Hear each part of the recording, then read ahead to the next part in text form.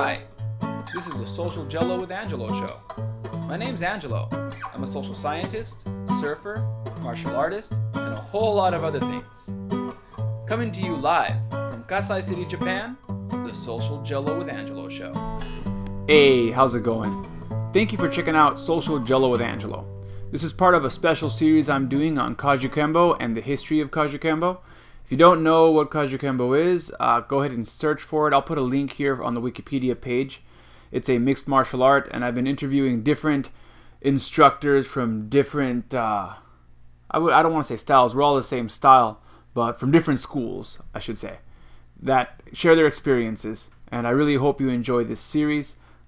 Today I had a great talk with Mr. Ron Esteller, Grandmaster Ron Esteller, and he had some great things to share about history and MMA, and it was a great conversation. I hope you enjoy it. So I'm here with Ron Esteller. Did I pronounce your name correctly, Ron? Yes. All right. Certainly did. All right, awesome. I have a tendency of butchering names, and I apologize ahead of time for that. Ron is a martial arts instructor. As some of my listeners may know, I've been doing a series for specifically Kajukenbo, which is the martial art that I practice. And if you don't mind telling my listeners what, I guess I'll let my listeners know. So Kajukenbo has different ranks, and depending on how long you've been doing it, you might have a different title. What title do you have in Kajukenbo?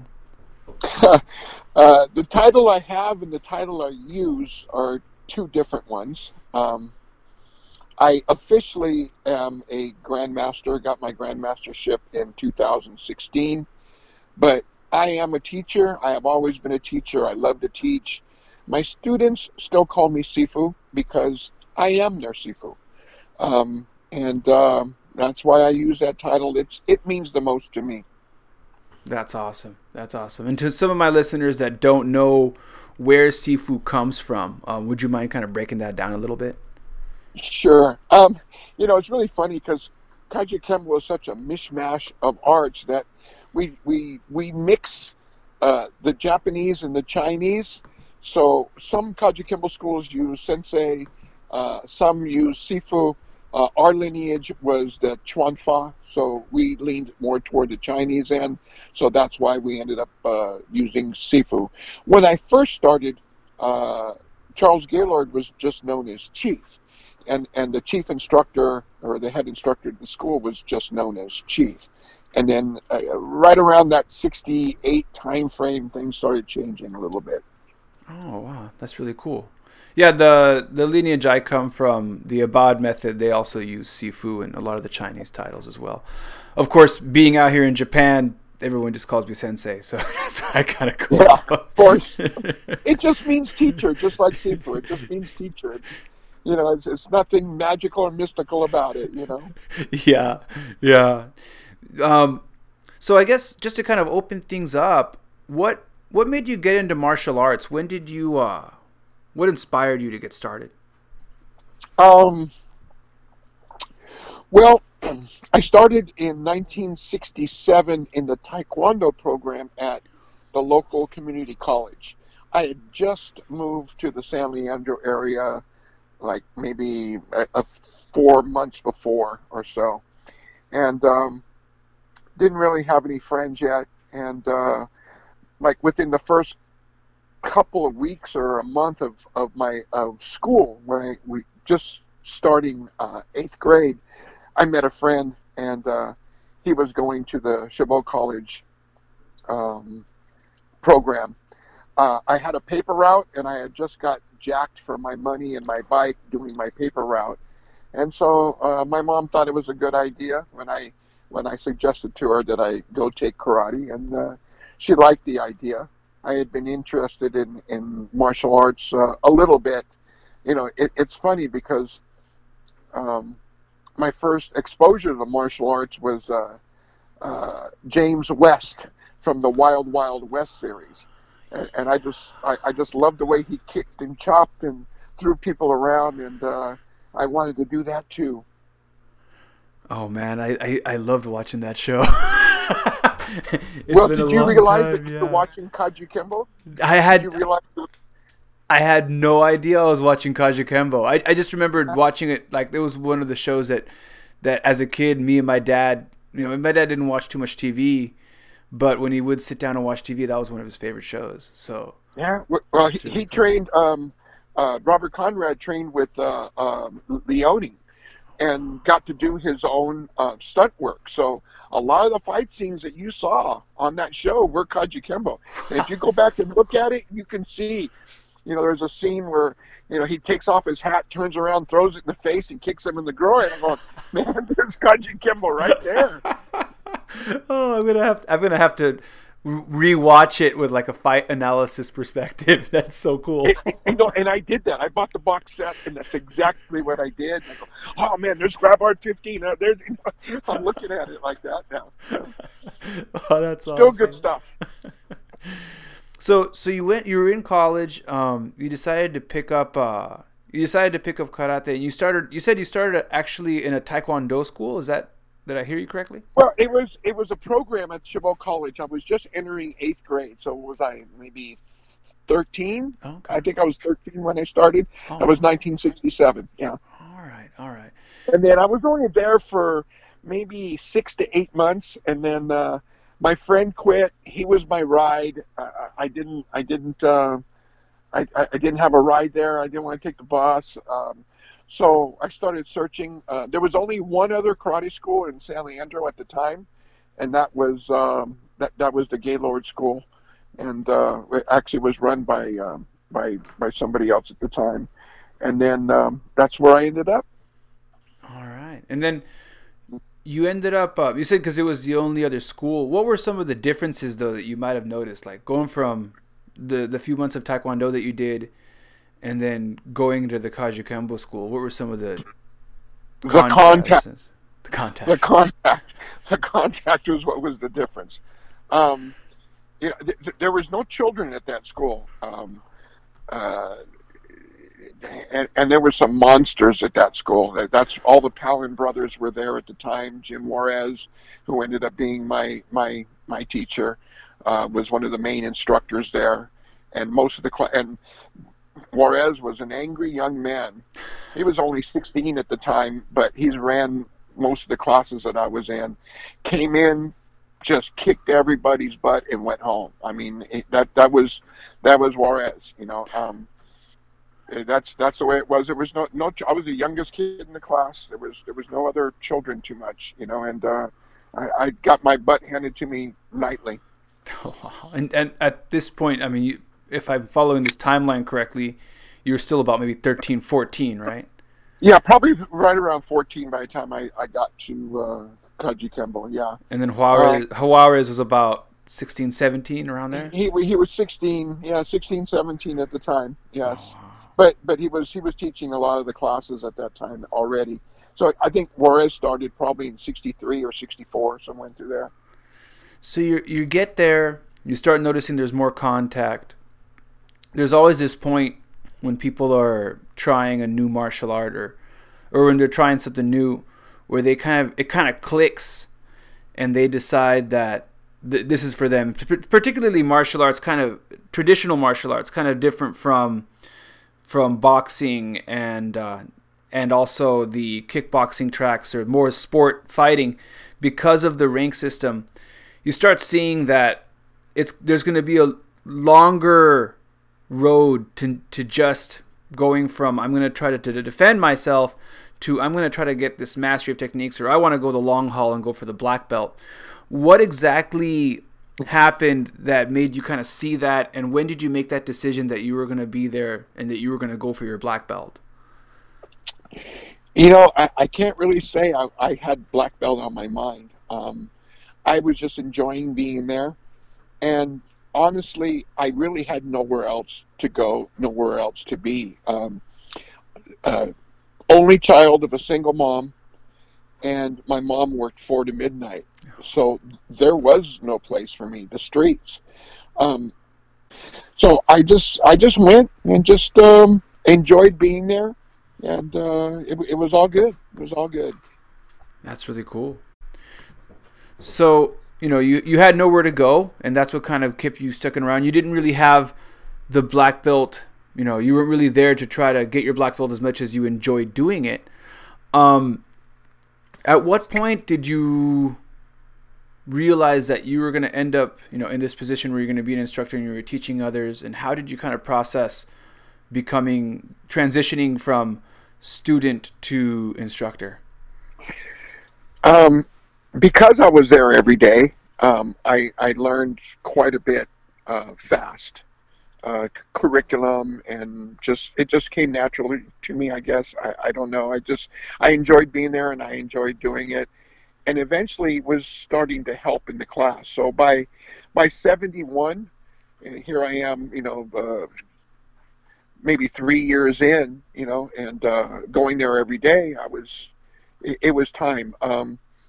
And the blessing for me was in 1971, with the okay of my instructor at the time and a school sponsor, I was able to start teaching a after-school program at my high school.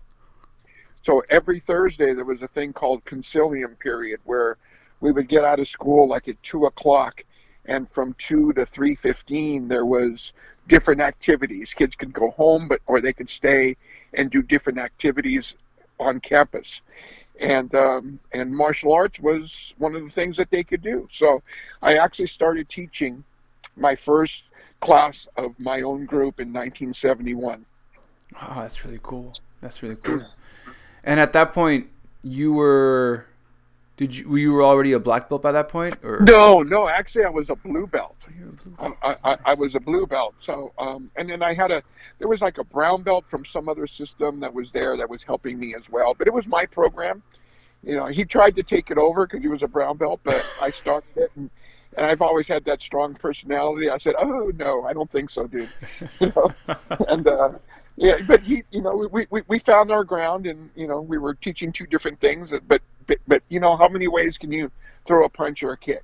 So it still worked out, and I did that 71 and 72, and I graduated in 1972. So that program lasted for me 2 years. Oh wow, that's really cool.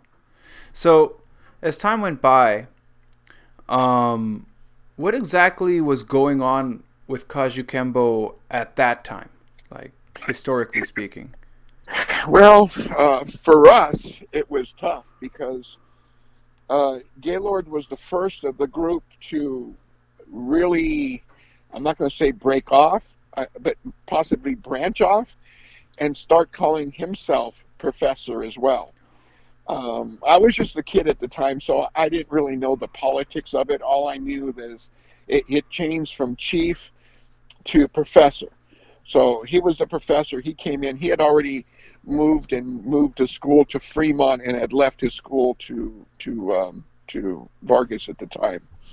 And so that was, that was probably one of the main things, is we were the outcast of Kajukenbo because, he dared to, call himself professor. And, Sijo was very adamant and angry about that and said so in several articles. But look at Kajukenbo now. You can't throw a nickel in a crowd and not hit 15 professors. Actually, I've changed that to 15 grandmasters now. But, yeah, it's the explosion of what it is, and that's why the BOA has gotten back together and is trying to oversee the promotions of high ranks with a more an eye on making sure that everybody meets requirements. I am honored to be part of Sijo's BOA. They asked me about 2 years ago because they are getting representatives from the different branches. All branches are recognized and thought of now. So I am on Sijo's BOA representing the Gaylord branch. That's really cool. Well, just to kind of update some of my listeners that this might be the first podcast or YouTube video you're watching on this, Sijo is the founder of Kaju Kembo, Seijo Imperado, and that's what Ron is kind of talking about as far as the history is concerned. So kind of going back to your story, when and how, I guess, did you end up getting your black belt? How did that go for you? Well, I trained steady from 68 in Kaju Kembo till about 73. And then 73, I took a little break. There was, you turn 18, 19, wine, women, and song were calling. I was riding motorcycles. There was better things to do than get my butt kicked every so I took a little break. And then in 75, I refound my friend and my personal mentor, Jim Juarez. He had broken off and started his own school as well. And so I started training again in 75, but really just not that long, maybe a few months to a year. It was rough because I call it my disco break. So I was professionally dancing from like 75 to 81. But I found Juarez back again in 1979. So from 75 to 79 was kind of out, but was never stopped training because I had lots of friends that were training, so we'd always get together and spar. I always worked on my stuff. I always still loved the martial arts. I was bouncing at different bars as well. As long as I was in the bars, I might as well get paid. So I'd get paid to dance, I'd get paid to bounce, and the bouncing kept my ability sharp and in fact enhanced my martial arts because I was hands-on, making it apply. I have several drills that I do right now that came from those bouncing days. I can explain those if you ask later. So to me, that was all still training. And then when I found Juarez again in 1979, I've been with him and steady. Not a single day has gone by without martial arts since. Wow. And so you got your, you were bouncing, right? And I guess, we can go into it. I guess I'm going to put here a note to mention the drills that you got from bouncing. But one of the questions I kind of want to throw out there is a lot of times some people will talk about the difference between self-defense and MMA, and they'll say things like, how things work on the street as opposed to how things work in a cage fight, right? How would you kind of explain, as far as Kaju Kembo, MMA, and then bouncing, how would you kind of explain the differences between these three concepts? Do you see these three concepts as separate things, or do you see them as one and the same? Absolutely separate. And that's actually in all my marketing material. I build my school as traditional / sport / street. Because I work on all three separately, and yet they can be blended together. Meaning, we do traditional Kung Fu sets that are 400 years old from Hock Silam. That's a Wong Jack Man system. We got those through Al Dacascos, okay? So there's our tradition, our traditional Kaju Kembo sets and grab and punch tricks. Now, those are the Kung Fu forms and traditional martial arts don't always apply to street. They can, but not always. Sport combat, there's rules with a referee. There's no referee on the street. There's no rules on the street. So each one has to be different. I love our jiu-jitsu. We do Brazilian jiu-jitsu as well, but I don't want to be rolling around in a parking lot with all the gravel and broken bottles. So do we really want to roll around on the ground? No, but you better know what to do if you're down there. So that's the way we look at that. The bouncing, and I also did loss prevention at several big chain stores as well. So a lot of my Kaju, traditional Kaju absolutely worked. A lot of our punch tricks, a lot of our grab tricks, and especially our jiu-jitsu, our Danzanru jiu-jitsu, worked very, very well for controlling suspects and controlling and walking people out of the bar. Pain compliance works for a reason, because it's painful and people will comply. Hence, pain compliance. You know? Yeah, no, definitely. Yeah, it's interesting how many Kajikembo practitioners I've talked to that actually did some bouncing on the side. And I've talked to a few of them, a lot of my friends, and even myself included. I ended up doing some bouncing for a while, and yeah, definitely the style of jiu-jitsu where you take control from the top, and you throw in a lock or some pain resistance to be able to control your opponent to get them to where you want to be is very effective. Yeah. Going back to the Kajikembo and its philosophy, I guess. How is Kajikembo, and we were kind of already talking about it right now, as far as you said when you were bouncing, you were using Kajikembo. But how has Kajikembo and its philosophy helped you outside of the dojo in life, in I guess in the way you see things and the way you kind of progressed from this person, a kid who was doing martial arts, teaching some martial arts. Then you started getting older. You started doing some bouncing. How did Kajikembo kind of shape you as an individual? It gave me the determination and the knowledge to know that I could do whatever I wanted to do, to be able to dig down deep and not, I'm not going to say suffer through things, but yeah, maybe suffer through things. Let me give you an example. When I was going for my black belt, when I was testing for it, I actually didn't black out until 1982. So it took me 15 years from start to finish, because of little breaks and stuff, to actually black out. I still my instructor was Juarez's first tested black belt. He had 2 other black belts before me, but they didn't test. I was his first tested black belt. But I was carrying 16 units of school, working midnight till 8 in the morning, going to school from 9 to 2. Again, carrying 16 units of pre-med stuff, and to be able to get through the day, I relied on my Kajikembo. Relied on my Kajikembo to dig down deep to get through it. When I was frustrated, I was using my Kajikembo to calm myself, to get through it.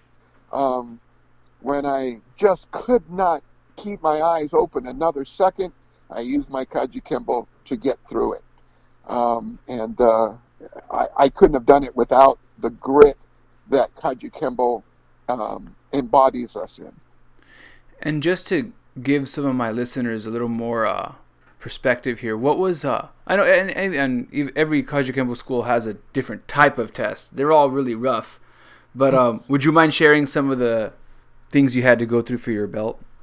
It's funny because I just ran across my VHS tape of it, and was watching it with my son-in-law, who is former UFC bantamweight Michael Mayday McDonald. Here's a professional UFC fighter rated in the top 5, when he was fighting, and he was watching it, and he's known me for a while now, and he was amazed at the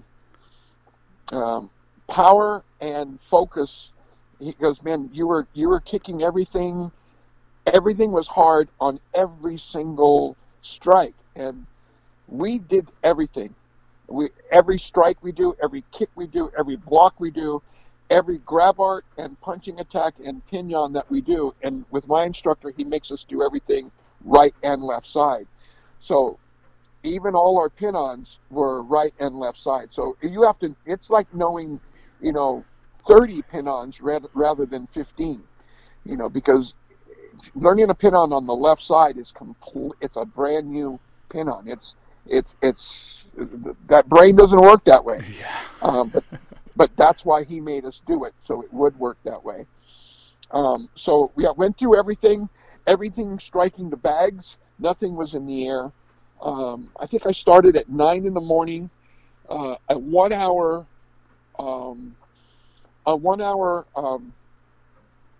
oral test on history.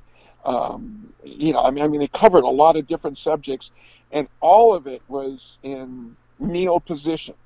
So think about kneeling down for an hour and then having to get up. I couldn't feel my legs at all. They were wobbly. Then I had to start my test. So I started my test unable to even stand. And I think we ended about 4 o'clock in the afternoon. And then that was after fighting 2 rounds of fighting 1, a round of fighting 2, and then a round of fighting 3. And at the time, Juarez had an army, and I was getting my butt handed to me. But it's not about winning at that time. It's about continuing. It's about surviving. It's about that will to survive. And that's all he was looking for at that point. I mean, I fought back. I look at it, it's kind of like I don't know if you've ever seen that poster of a frog choking the crane from the inside. From the inside, you had to make sure it doesn't get swallowed. Yeah, that was kind of me there. I was getting swallowed up, and I was choking somebody. On the 3 that were fighting me, one of them ended up becoming a 3rd in the world Muay Thai champion. He was rated 3rd in the world. Fought in France, Belgium. That was Jeff Ortzo. The other one, Frank Miller, was literally a killer. He was a Army Ranger sniper that unfortunately the things he did for this country really messed with his head. But he found peace within Kajukenbo and his brothers with us. But here's 2 killers, and they were trying to kill me. It's funny because Jeff, the round before here's my best friend, right? And, I just got done fighting 2, and he's putting ice on me, and he's taking care of me. He's putting ice on me, and he's rubbing my back, and putting ice on me, and gets it back out there. But then when the 3, he's the one that's stomping me on the head on the ground. He was my best friend. But that was Juarez school at the time. So. Yeah, that's Kajukenbo. That's exactly what Kajukenbo is right there. I've showed footage to my friends, and they're just like, "You have this weird bullying system going on." I'm like, "It's not bullying. It's not bullying. it's learning how to survive exactly when you can't survive. Exactly." Oh man, yeah. So my listeners, if you didn't catch on when he was saying the 2, we were talking about 2-on-1, 3-on-1s. Kajukenbo does sparring not with just one-on-one fights, but you have to learn how to defend yourself against multiple opponents, or in some cases survive, like we're talking about right now. So kind of looking, you've been doing Kajukenbo for a long time. What are some of the differences you've noticed? Do you feel, I always explain to people that Kajukenbo is constantly evolving. How from your observation, how has Kajukenbo evolved from when you started way back then, when you were a teen, into now? What were some of the major changes you've noticed? Well, for a while it turned into a tournament art where, we were so good at fighting that we were, winning all the tournaments. And I'm not saying we as in our school, I'm saying Kajukenbo as a whole was feared on the tournament circuit and doing very well with people like Satch Williams and Percy Titsworth and Woody Sims. They were all just California people, but all of them were on the U.S. karate team. All of them fought all over the world. All of them fought on teams that beat some of the major teams. But it really started turning into where they were only going to tournaments, and it lost its street effectiveness. I'm going to say that, not say lost, but got put aside a little bit. For me personally, once I got married, I stopped going to tournaments, and especially once I had my family, I had better things to do on Saturdays. So I really went back to what Kajukenbo was, and have stayed with that since. We rarely go to tournaments. I'll pick and choose, and yet when we go, we do very, very well.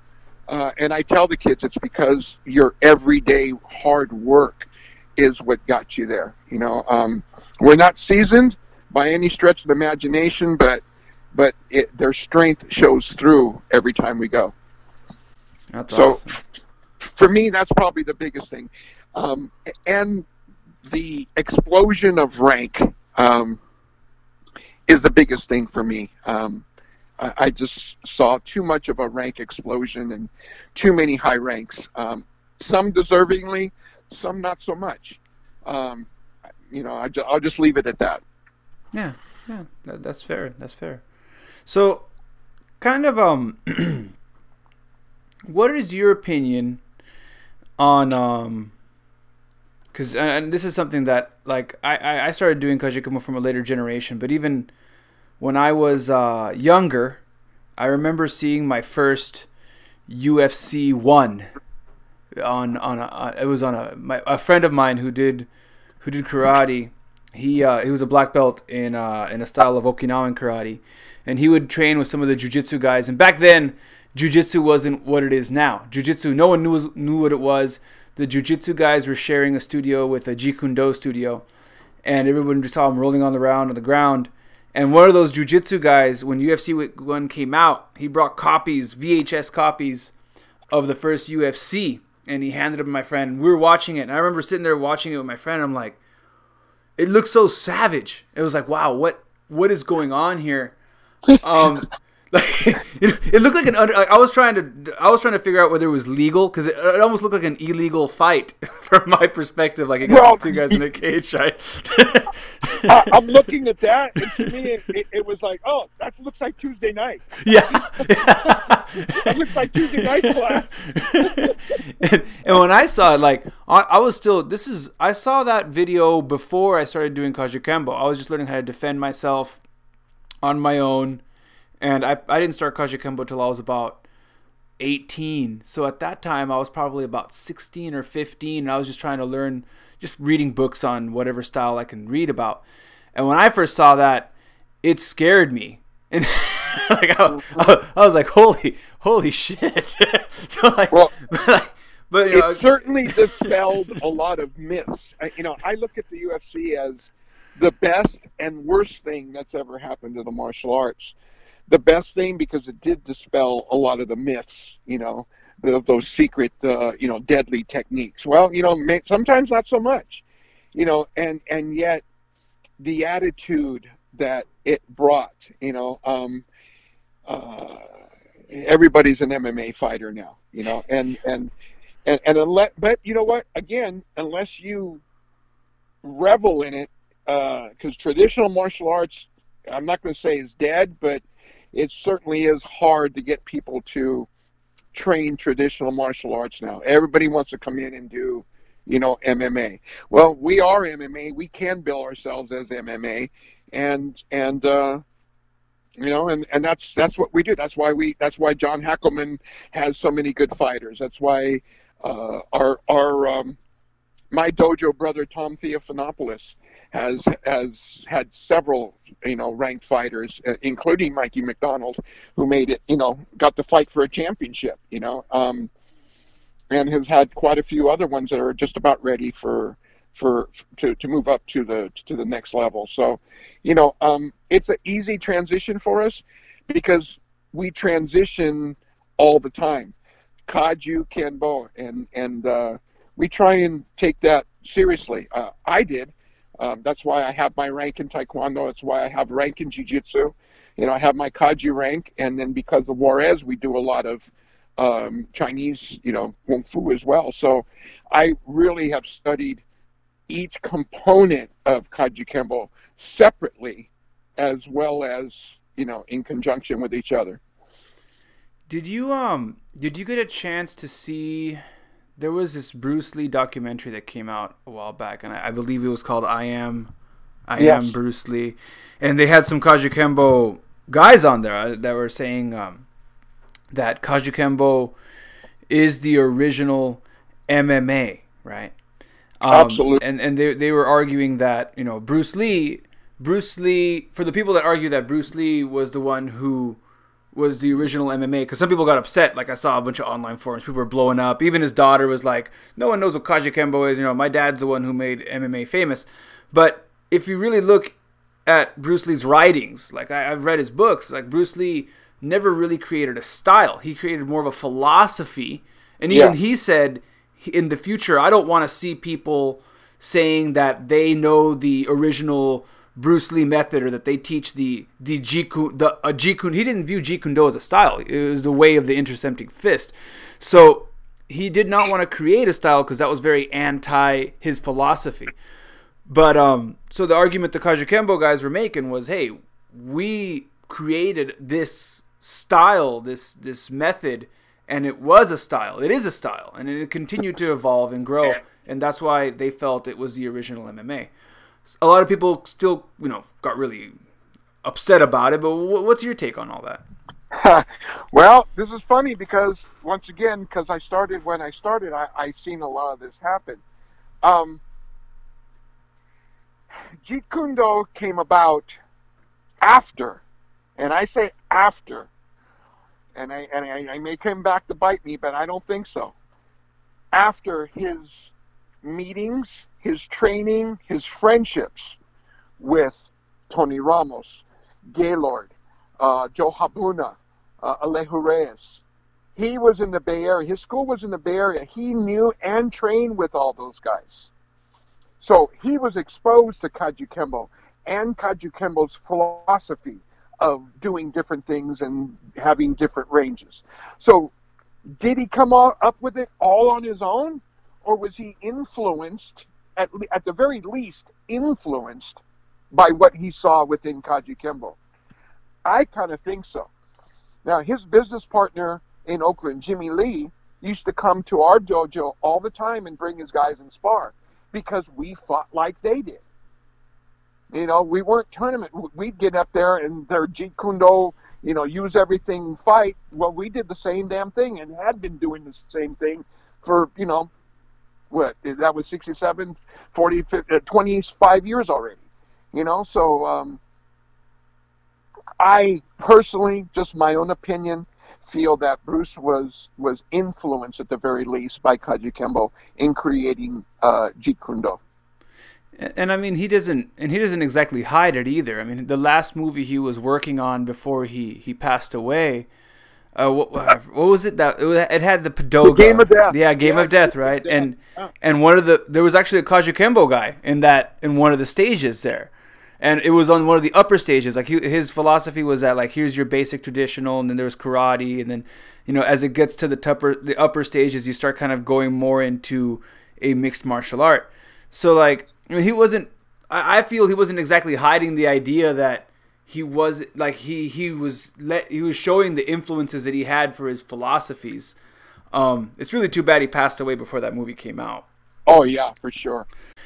So like, just kind of going back to the point I said earlier about you saw that first UFC one, you say, hey, this is pretty much Kajukenbo. How did you feel? Because earlier you said you feel that MMA was the best thing to happen to martial arts, and at the same time it was kind of the worst thing to happen to martial arts. What would you mind kind of deconstructing that for a bit, like explaining what you mean by that?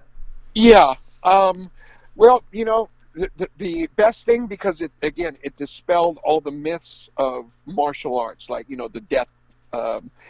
All the deadly techniques. Oh, well, we don't spar because we're too dangerous. Well, UFC proved that people could take a lot more than other people thought they could take. And yet, the worst thing, because now everybody's an MMA fighter, everybody's out there, trying to be a badass, I guess, or chest pumping and I don't know.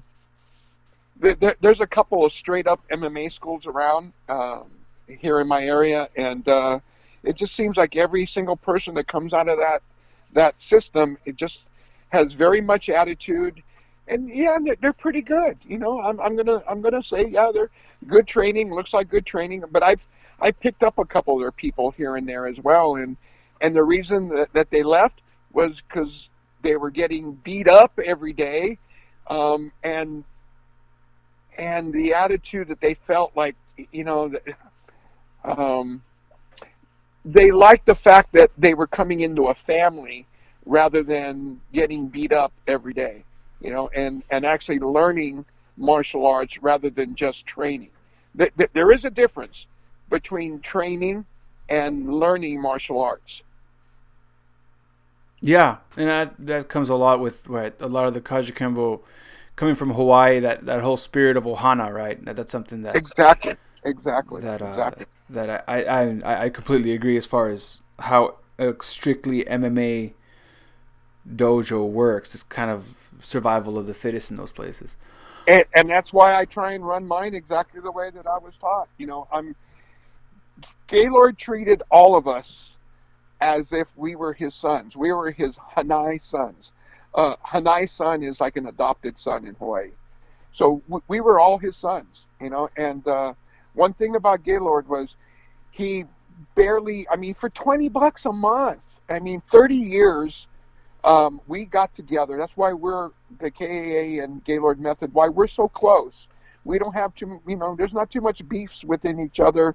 And when we are, we always work it out because we all train with each other every month.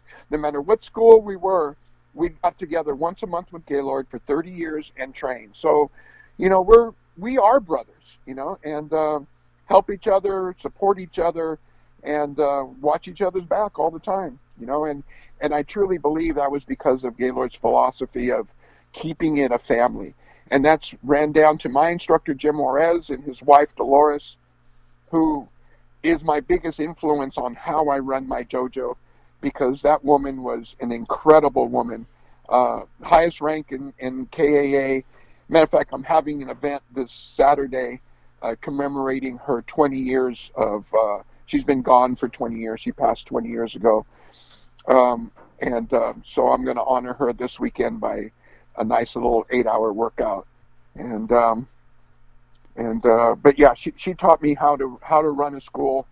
And I don't mean business-wise, because I'm a horrible businessman. I don't have a clue how I've survived 35 years in business. I really don't. But by all counts, I should not have. I don't want to give you a spoiler, but I interviewed John about a week ago, and he said the same thing. And I told him, that he's good. Ron's gonna hear you say this, right? He's like, no, he'd completely agree with. Oh God, horrible! Yeah.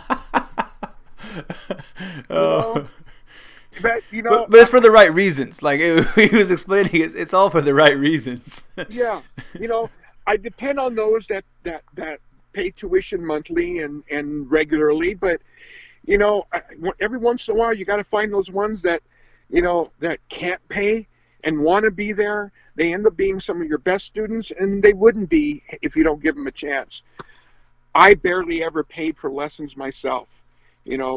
My mom lost her job and she wasn't going to be able to pay. And my instructor said, you know what, don't worry about it. Feed the animals, which was feeding, mice to the snake. What 14-year-old kid doesn't love to do that, right? So, sweep the dojo, and that's how I paid for my lessons, so I do the same thing, but I live, and my dojo now is in a very affluent community. So I don't have that as much, but I still do have that, and I still have some students that I have to scholarship. But I have a program called Safe Kids that I teach in the schools, and everything I make from that program goes to my scholarship fund. So that way I can teach for free, and yet I draw from the scholarship fund, so I still get paid. That's awesome. So that's a win-win for me, and that's one of the ways how I can stay in business and doing fairly well. Yeah. Well, that kind of, I guess that kind of covers a little bit of what you're doing right now. I guess before I kind of wrap things up, what are your plans for the future? Like what would you like to do for your school, and what are some things that you would like to see, I guess, in martial arts in general, not just Kajukenbo, but kind of bringing in the entire martial arts community? What are some things that you would like to see happen as time passes? Well, at 65, I'm going to be 65 here in just a couple of months. I still am a one-man show. I still teach pretty much every class every day. Um, I do have an assistant that I'm looking at turning my school over to now. So I'm little by little letting him have more time. He needs more time in Kaju. He's a loan. He's on loan to me from my friend. Um, he's actually a Brazilian Jiu-Jitsu purple belt who's running my BJJ program. But he's been with me about 6 months now. I got him up to purple belt material in Kaju. He's turning into a wonderful instructor. His instructor sent him to me so I can teach him how to teach and make a better teacher out of him so he can use him more. So, but I plan on turning my school over to him, and he'll have a satellite school for his instructor as well as teach Kaju. So he's going to have more tools in his box now that he could teach both systems. And I know that I can turn the school over to him and think about retirement here in about 4 or 5 more years. I don't know if I have much more left of me at 70. My body's starting to fail me a little bit. I love teaching and I'll never stop, but I do need to slow down a little bit. I would love to see martial arts get into the school system regularly. That's the martial artist's holy grail, to get into the school system. It's almost impossible to do, but I do have a secret, and that is my Safe Kids program, because I don't bill it as martial arts. I don't bill it as self-defense. I call it anti-abduction strategies and techniques. And that semantics has got me into the school system. And once you're in, then one school will tell another school that tells another school. At one time, I had 7 schools I was teaching at, which just about killed me because that program takes a lot out of me. But I've cut it down to just my 2 community schools now, right by my school, and I can do two programs a year. I can get through that. But you know, there's so many people that I wish could learn that program and teach that program, because in the 17 years that I've been teaching it, it has thwarted 6 kidnapping attempts, not from my own students, but from kids that took the 3-week program with me. It works. It's simple. And proof is in the pudding. It absolutely works. So that kind of brings you back to what I said I'd mentioned earlier. You were talking about how you compartmentalize Kajikembo, or your method, between sport fighting, things like kickboxing, Muay Thai, MMA, self-defense, and then the traditional forms and the Kung Fu. And you said that you actually came up with some drills from bouncing. Would you mind kind of explaining some of that? Sure, not at all. And so I'll have the guys spar, you know, and as they're fighting, I'll throw out a knife, or I'll throw out a club, or I'll throw out both. Whoever has the fastest reflexes gets to the weapon first. Now you have an empty hand against weapon fight, or you have a weapon against weapon fight. Now, that happened absolutely in the parking lot where the guys were fighting, and one of his buddies threw out a knife, and guy got to the knife. Well, I wasn't going to break that up. You guys go ahead and, you know, I'll clean up the mess after, you know. So that's where that drill came from. One of my other ones is multiple opponent fighting, where I use an ancient battle plan, the Battle of Thermopylae. Are you familiar with that? I'm not familiar with that. Would you mind, like, a Sure. Cliff Notes version? Yeah, that's not a problem. The Battle of Thermopylae, think of the movie The 300. Oh, okay. So that's the story of the 300 Spartans and in the battle down in the valley of Thermopylae. Oh, okay. So how I use that, and I have used this technique, is how do you deal with multiple opponents? If you're out in the open, your multiple opponents are just going to surround you and smash you. So if you get inside of a doorway, well, then they can only come through that doorway one at a time. If you knock one out thumb deep, you know, into the eye of number 2, well, number 3 is going to think twice about walking through that door. Same thing between 2 parked cars. Now, you still have to watch your 6, but they can only come through that small space one at a time. And again, you take care of the first two or three, and four is not going to come through. And I have used that technique at in multiple fighting at the bar before. It absolutely works.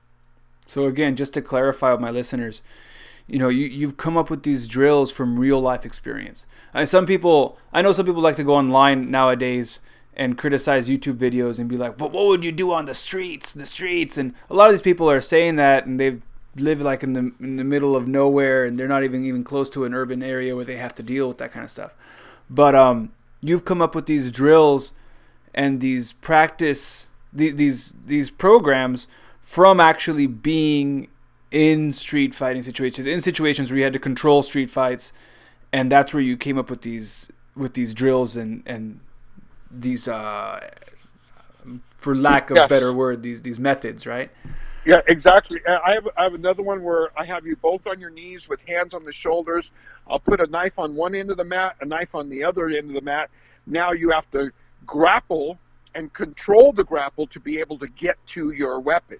And that's one of my other favorite drills. And again, I saw two guys rolling around. The guy threw it, and that was part of that same one. They're rolling around. He's trying to reach for his knife. One of the other guy's friends kicked the knife away, so nobody got to it. But it still laid a seed in my mind. So when I ended up teaching, I ended up using that as a drill. Yeah, and I think that's one of the things that happens a lot with Kajukenbo guys. Like, a lot of Kajukenbo guys get into Kajukenbo because they're trying to find a style of martial art that is going to end, because they're in the street. And I know it gets criticized a lot. I heard a lot of people say this whole idea of being on the street sounds so fake. But, the reason I got into Kajukenbo was the same reason. I was surrounded by gang violence. My neighborhood had drive-by shootings weekly drive-by shootings. And I went to school, junior high. I started going to public school. My parents were scared to put me in public school because they knew how dangerous it was. I was in home studies most of my life. They put me in public school in our neighborhood when I was in junior high. And every day I saw people getting jumped with chains and knives and clubs. So the whole idea for me of the streets is a very real thing. It's not like something I'm just saying to try to be a troll or to criticize when I see a technique. And I actually don't troll online. I don't say anything. But I do see people from both ends. Like, people who get criticized are like, well, I do MMA and I only apply my stuff for sport fighting, so I get upset when people talk about that would not work on the streets because I'm not thinking about that. Mm-hmm. But at the same time, I also see the criticism from someone who actually did have to use their martial arts in the streets. In your case, you were a bouncer. I did bouncing, and I also had to deal with people trying to jump me when I was young. So, when I saw Kajukenbo, I was like, okay, this is something I can use on the street. They're doing 2-on-1s, 3-on-1s. I've seen these situations. I know what needs to be done, and they're actually practicing it. So that it seemed like the most practical approach. It's the reason I said this is, when I finally found Kajukenbo, like, this is what I've been looking for this whole time. And I did a lot of dojo hopping in between places like Taekwondo, and I even went to the Jiu-Jitsu place and passed up Jiu-Jitsu because that was the first thing I thought of when I love Jiu-Jitsu now. I'm actually working my way up the formal system and doing Jiu-Jitsu for a long time. But when I first saw Jiu-Jitsu before Kajukenbo, the first thing that came to my mind was like, well, I can't wrestle 3 guys at once. And that's what I'm seeing every day. It's not like it's not like concocted. I know statistically speaking, you most likely will not end up in a street fight. If you live in a nice neighborhood or if you live in a good area, you most likely won't end up in a street fight unless you go to a dangerous area. But I lived in that dangerous area, and that's what brought me there. I totally get that. Yep. Yeah. Well, I really appreciate you breaking that down. Before I kind of finish things up, I always ask this question. What's your suggestion for someone who wants to start studying martial arts and doesn't know where to start? What's your suggestion for the average person who wants to pick up a martial art? But they have so many options now, right? You got Brazilian Jiu-Jitsu, Gracie Jiu-Jitsu, you got MMA, you got a lot of these Muay Thai and kickboxing and sport cardio. what's your advice as a martial arts instructor? What's your advice for these people? Don't delay and just go do it. You got to find what works for you, what fits your body type. So you may dojo jump a little bit, but if you find the right place with the right instructor, you can get everything that you want all at once. Do due diligence, research, check all the reviews, make sure the reviews are good.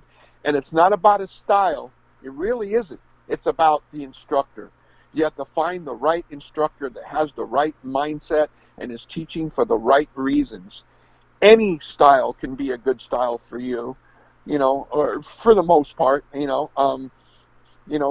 some people are better at kicking, some people are better at punching, some people are better at rolling around. So find what you think is your strength, research and see what style would fit you most. And of course, I'm always going to say, find a Kaji Kembo school, because that's probably going to be your best bet, and will give you what you want. It'll give you the skills, it'll give you the mindset, and it'll bring you into a family. And I say that all the time. Is Kaji Kembo isn't a style, it's a mindset. Yeah, it definitely is. It definitely is. Well, you heard it here first, folks. Or I've had a few people on mention similar stuff, but you heard it here from Ron, straight from Ron here first. Well, I don't know what other podcasts you've been on, so I might be lying there, but you heard it here at least. Well, Ron, I want to thank you again very much for being on the show. To my listeners, stay tuned for the wrap-up. Projects. Right now, I'm working on a new series called Jello's Laugh Lounge, where I do some comic bits that I've been working on. As some of you may know, I live out in the middle of nowhere, so as much as I would like to do stand-up, I don't have an audience that I'd be able to do that with, because I live in Japan, and there's a rice field. I guess I could do stand-up in a rice field in English. No one will understand what I'm talking about. That's why I don't do it. I make these videos. I love making YouTube videos. It's fun. It's my hobby. I hope you enjoy it too. If you do, just hit subscribe on this channel, and you'll have access to not just the Social Jello podcast, but you'll also have access to the Jello's Laugh Lounge that I recently created, as well as my Kaji Kembo series. If you're, for some reason, like me, and you live in the middle of nowhere, and you need something to kind of practice with, I actually share a lot of parts of my Kaji Kembo program right here on my YouTube channel. You can watch it and learn some basic stuff like how to stretch properly and how to throw a punch and kick and line basics and stuff. Either way, I'll catch you all later. Thanks for tuning in, and stay tuned till next time. Later.